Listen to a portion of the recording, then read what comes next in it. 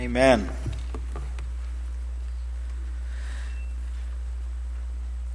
I'd like for you to be able to open up into your Bibles to Genesis chapter 37. I'd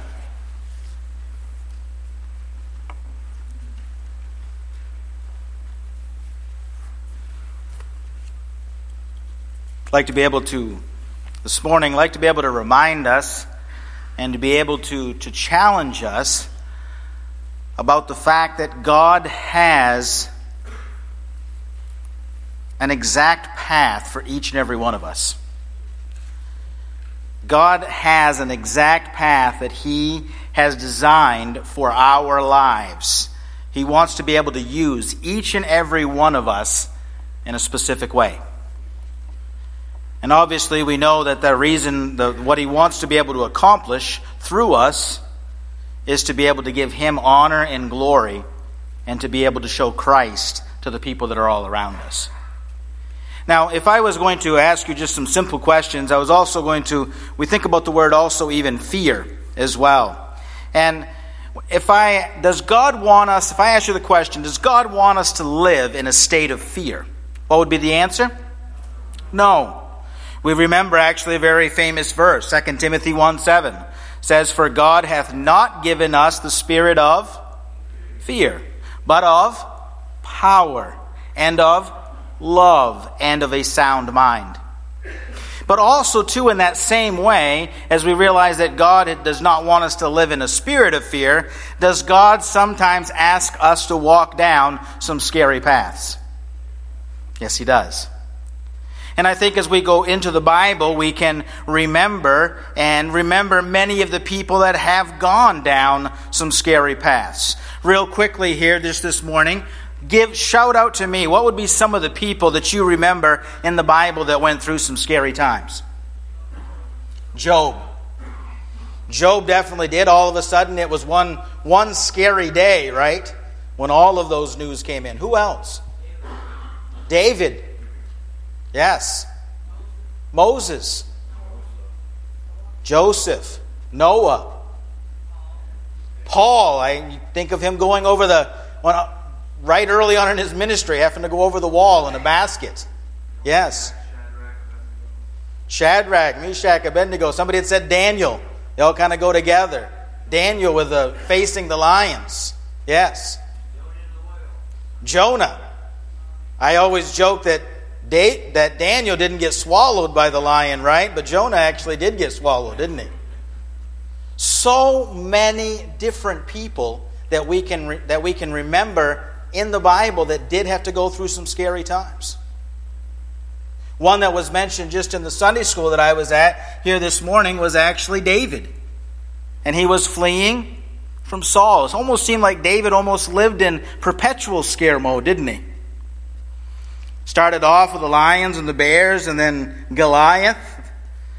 And then he literally was chased after. He was tried to be killed by Saul on countless occasions. And even later on in his life, he ran from Absalom, his own son.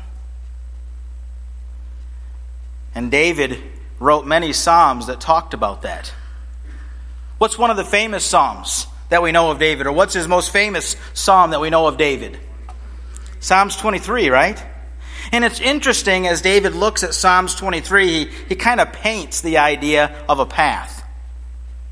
He kind of has that idea of the green pastures and the still waters. Talks about those easy times. But then all of a sudden you get to verse 4, right?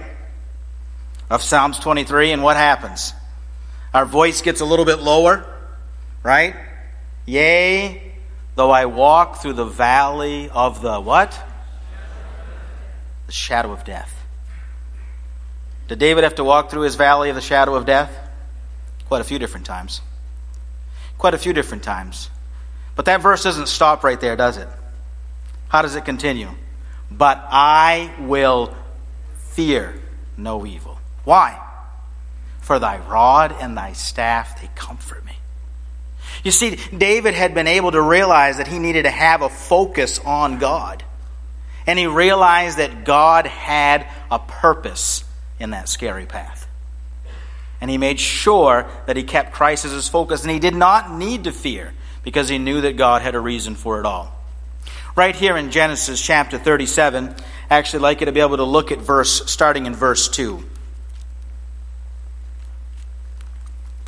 Before we do go into God's word, though, let's give this time over to him in prayer. God of heaven, Lord, I ask you so much that you would just guide as we go into your precious word. We already thank you for all the different parts of the service, the fellowship that we've already been able to have as we've come into your house, the Sunday school hour, and also, too, just the time of singing your praises.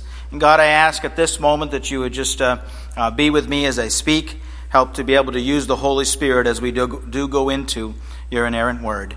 And we pray this all in Jesus' name. Amen. Genesis chapter 37 and verse 2 starts off the story of Joseph. Chapter 37 verse 2 begins, "These are the generations of Jacob. Joseph, being 17 years old, was feeding the flock with his brethren, and the lad was with the sons of Bilhah, and with the sons of Zilpah, his father's wives. And Joseph brought unto his father their evil report." Now, when we read that last phrase right there, we almost kind of would refer to Joseph as being a what? Tattletale. That kind of has a bad connotation to it. And in so many ways, I mean, it seemed like his dad kind of liked the idea of an extra policeman just to kind of make sure that he knew what his other sons were doing. They seemed to always have a propensity for getting into trouble. But in so many ways, instead of maybe concentrating on what Joseph was doing, we can also look at what Joseph was not doing. And what was Joseph not doing? He wasn't doing the evil. You see, Joseph had realized early on, I'm not following after my brothers, like some younger brothers might do.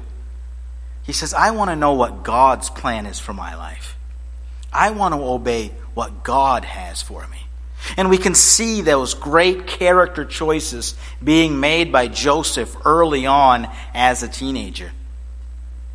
He wanted to know what God had for him in his life. If I could give any challenge to any teenager, it would be that this morning. Or any young person to realize, to say, I want to know what God has for me in my life. And be willing just to simply walk that path. Look at verse 13. Skipping down into the story, Genesis chapter 37 and verse 13.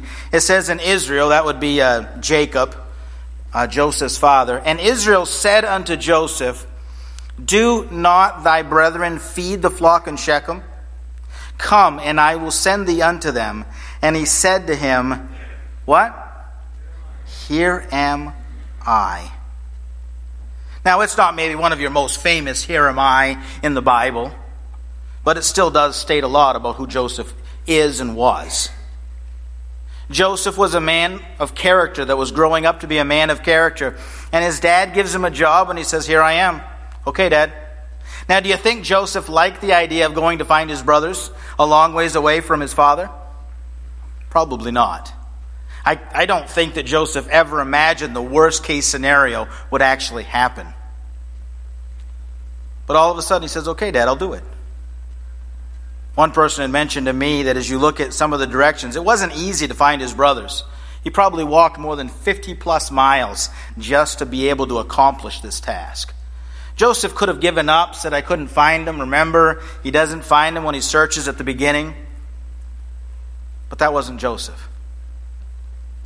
When Joseph was given a task, he did it 100%. And he always did it to the honor and the glory of God. And then we remember what happens, don't we? Maybe in so many ways, unfortunately, he found his brothers. But we know it was all a part of God's plan. And all of a sudden, his brothers see the dreamer coming from afar off. And as Joseph gets a little bit closer to his brothers, they literally grab him, they beat him up, and they throw him into a pit. And then they had the audacity to literally sit down and discuss over lunch of what was the easiest way to dispose of their brother. What went through Joseph's head? I have no idea what went through his head, but I can guarantee you fear began to take over. as he began to really realize what situation he was in. And I can imagine him even pleading to his brothers, "Why are you doing this? I'm your own brother. What's Dad going to say?" They were talking about killing him. And eventually, as we know, they sell him as a slave, heading to Egypt. And as Joseph began to make his march on that camel to Egypt, and begin to realize that I'm no longer just a favorite son, I'm now going to Egypt as a slave. The life expectancy of slaves at that time was not very good. Especially those slaves that were put out in the hot sun to be able to build the great monuments of Egypt. Lord, why is this happening? I can't imagine as he was making that ride to Egypt, but I also kind of wonder back if maybe Joseph was not able to grab a hold of some of the things that he was taught. What did people do back then when they were around the campfire? Some of the same thing that we might do nowadays when we don't have our television or our internet phones. They told stories. Had Joseph heard his share of stories? For sure. They're right here in your Bible, right? In Genesis. Who's Joseph's father? Jacob. Who's his grandfather? I got some of you already, right? Isaac. And then his great-grandfather? Abraham. I did it backwards just to make sure you awoke today. Abraham, Isaac, and Jacob. Would he have heard those great stories? Wow. Did they go through their scary times? Did they go through their scary paths? But he also would have heard. He would have also heard how God was with them. That even though God did have them walk down some scary paths, God was with them. And I wonder if at times that Joseph did not begin to think as he was on that camel ride to Egypt, is this not my leave the Ur of Chaldees moment? Is this not my time to sacrifice my only son on the altar moment? Or from Isaac's perspective, is this not my lay my life on the altar moment? Or is this not my time to wrestle with the angels at the crossroads of Bethel? I believe that Joseph was able to grab strength as he remembered many of the great stories of the old patriarchs. And we can do the same, can we not? We can remember many people that we have seen that have gone through difficult times, but we can remember as well how God was with them and how God was able to get the honor and the glory out of it. And Joseph began to march down the path that God had set for him. Look, if you will, in Genesis chapter 39 and verse 2. Joseph has been taken to Egypt. God was gracious and had him go into Potiphar's house. He wasn't out there underneath the hot sun. And notice that phrase that you'll see many times in the life of Moses. Genesis chapter 39 verse 2, and it says, "And the Lord was" what? With Joseph. And he was a prosperous man, and he was in the house of his master the Egyptian. God was with Joseph. And as much as I like verse 2, I like verse 3 even better. It says in verse 3, "And his master saw that the Lord was with him, and that the Lord made all that he did to prosper in his hand." Not only was God with Joseph, and not only did Joseph embrace that fact that God was with him, what's even neater yet is that other people noticed it. Isn't that what it's all about in our Christian walk? Is that not only do we realize the fact that God is with us, but we want others to notice that fact. We want them to be able to see Christ in us. And a master saw God in a slave. Joseph was able to have such a huge testimony that he literally was able to see how God was using this young slave in his house. How did he do that? Obviously, we know that Joseph did that by having a great testimony. But we also realize that Joseph also talked about his God. Now, at the beginning of the story, at the end there's a lot more. At the beginning of the story, we don't know that many things that Joseph said. But it is interesting that every time Joseph opens his mouth, guess who he's talking about? His God. He's always talking about his God. We realize later on that this story takes another turn for the worse. In Genesis chapter 39, verse 7, in that same chapter, skipping down to verse 7, Genesis 39, verse 7, it says, "And it came to pass after these things that his master's wife cast her eyes upon Joseph, and she said, 'Lie with me.' But he refused, and said unto his master's wife, 'Behold, my master wotteth not what is with me in the house, and he hath committed all that he hath to my hand. There is none greater in this house than I, neither hath he kept back anything from me but thee, because thou art his wife. How then can I do this great wickedness and sin against who? Against God?'" All of a sudden, right here in the middle of everything, temptation comes Joseph's way. And he refuses that temptation time and time and time again. And it's interesting right here in his response to Potiphar's wife, he gives her a very common sense answer. "I've been given authority and charge over everything except for you, because you're Potiphar's wife."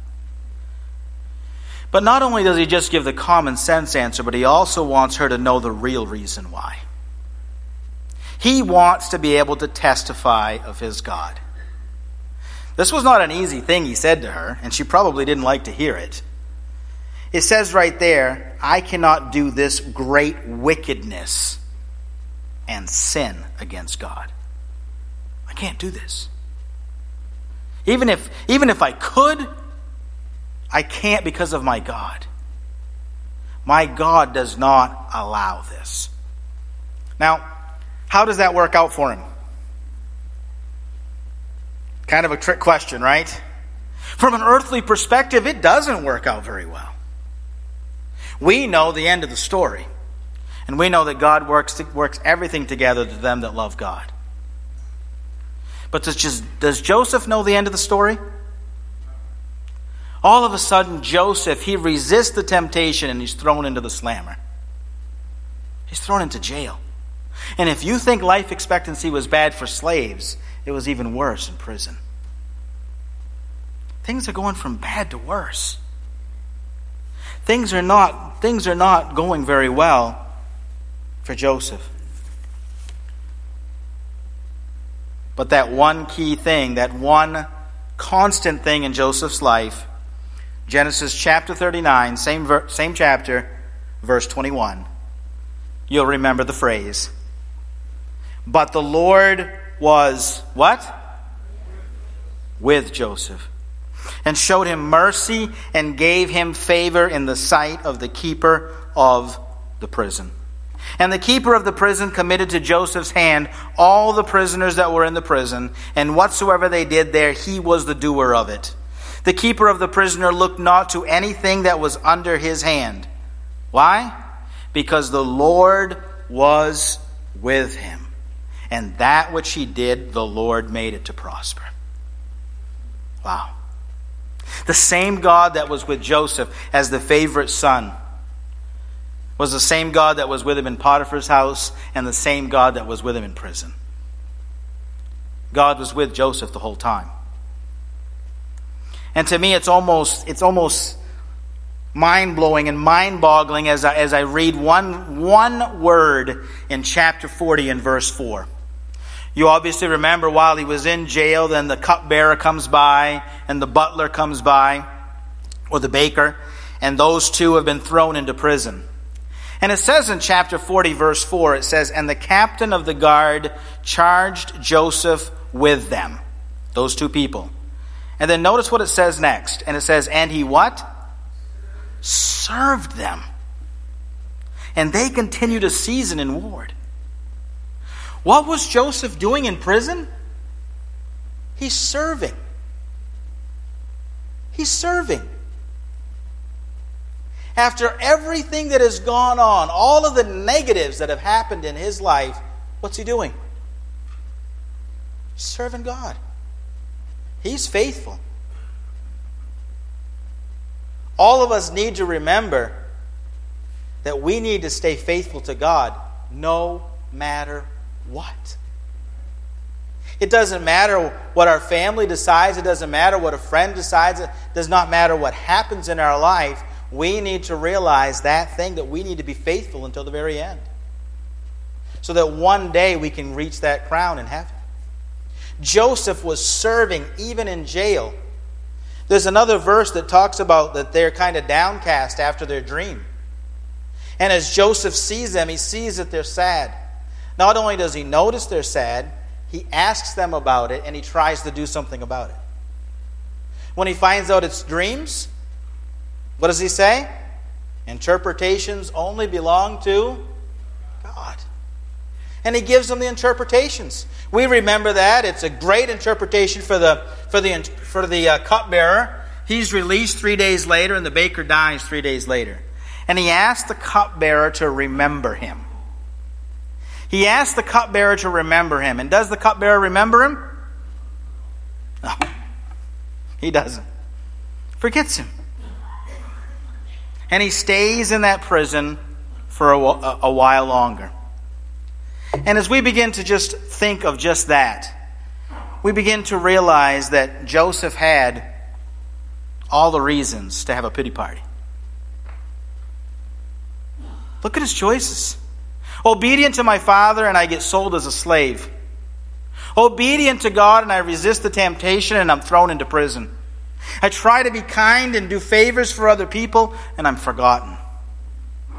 Do you know how long Joseph walked through the valley of the shadow of death?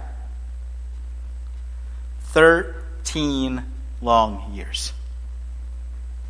17 to 30. 17 to 30. That's a long time. And it didn't look like it was letting up.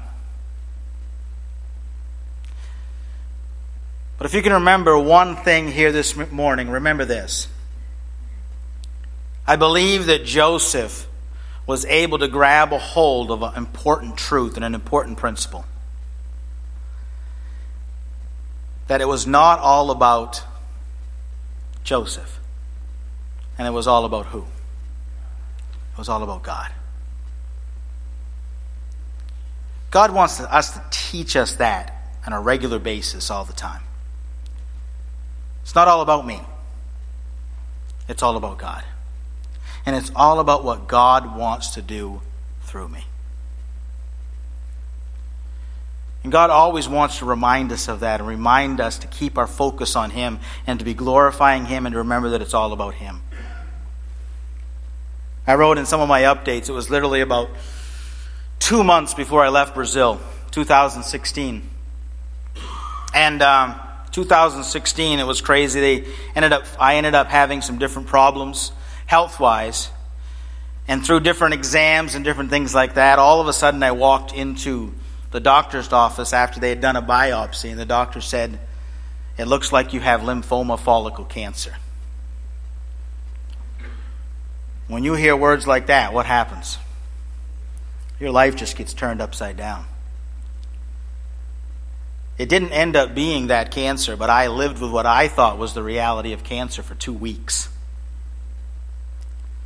Brazil had not done one other test called an IHC, which is something that they usually do, immune histochemical.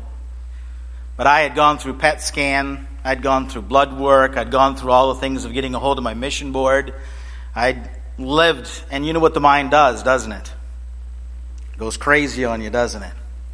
Fear always wants to take over you. And I remember that happening in many different ways. And I also remember looking at the fact, I remember that God is good. I've always said God's been way too good to me. And I was even fine with that idea of maybe facing cancer at an early age. But Lord always knows how to get at us, doesn't He? And I watched the little kids going up the stairs. And I said, Lord, that's fine for me, but that's not fair to them. Sometimes we're hard-hearted, aren't we? Hard-headed. Simple truths don't always even sink in. I remember I was preaching on Sunday night, because you still got to be preaching. I remember crying in the bathroom after I got after a church service. And I remember dealing with that, and I remember realizing just the simple truths. If God is good for me, is God good for my family? And if it's not all about me and it's all about God, is not the same true with my family? Is it all about my family? Or is it all about what God wants to do through my family? It is so important that we're able to realize that. And Joseph understood that in a mighty way. His words are amazing. Look in Genesis chapter 41, verse 15. Finally, the cupbearer does remember him.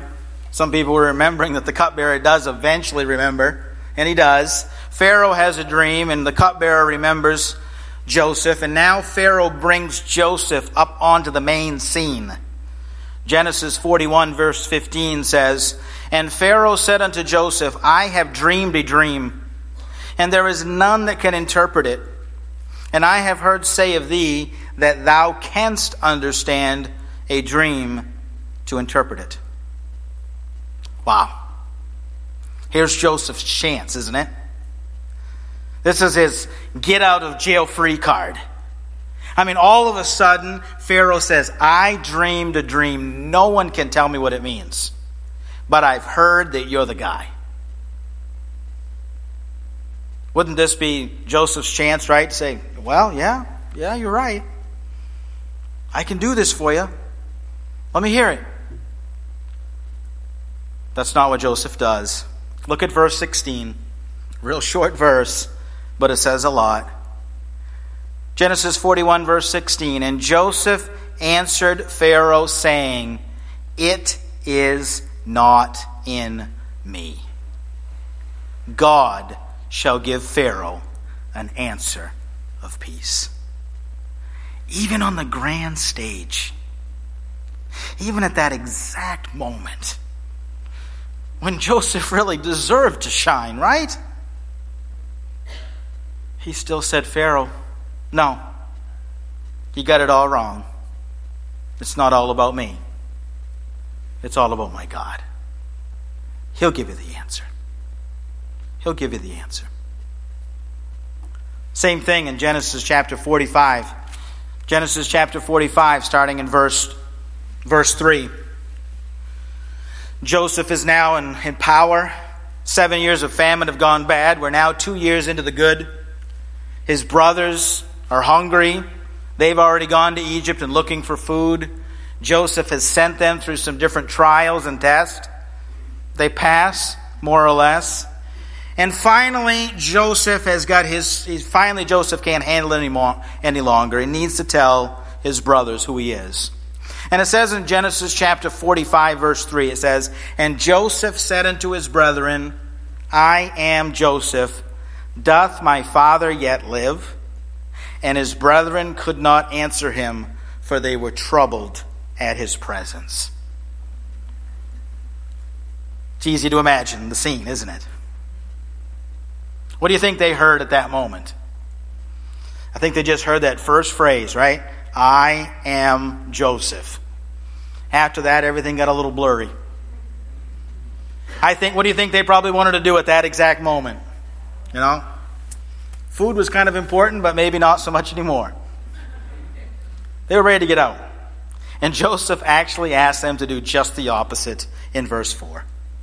It says, And Joseph said unto his brethren, Come near to me, I pray you. And they came near, and he said, I am Joseph, your brother, whom ye sold into Egypt. Notice verse 5. Now therefore be not grieved, nor angry with yourselves, that ye sold me hither. For who? God did send me before you to preserve life.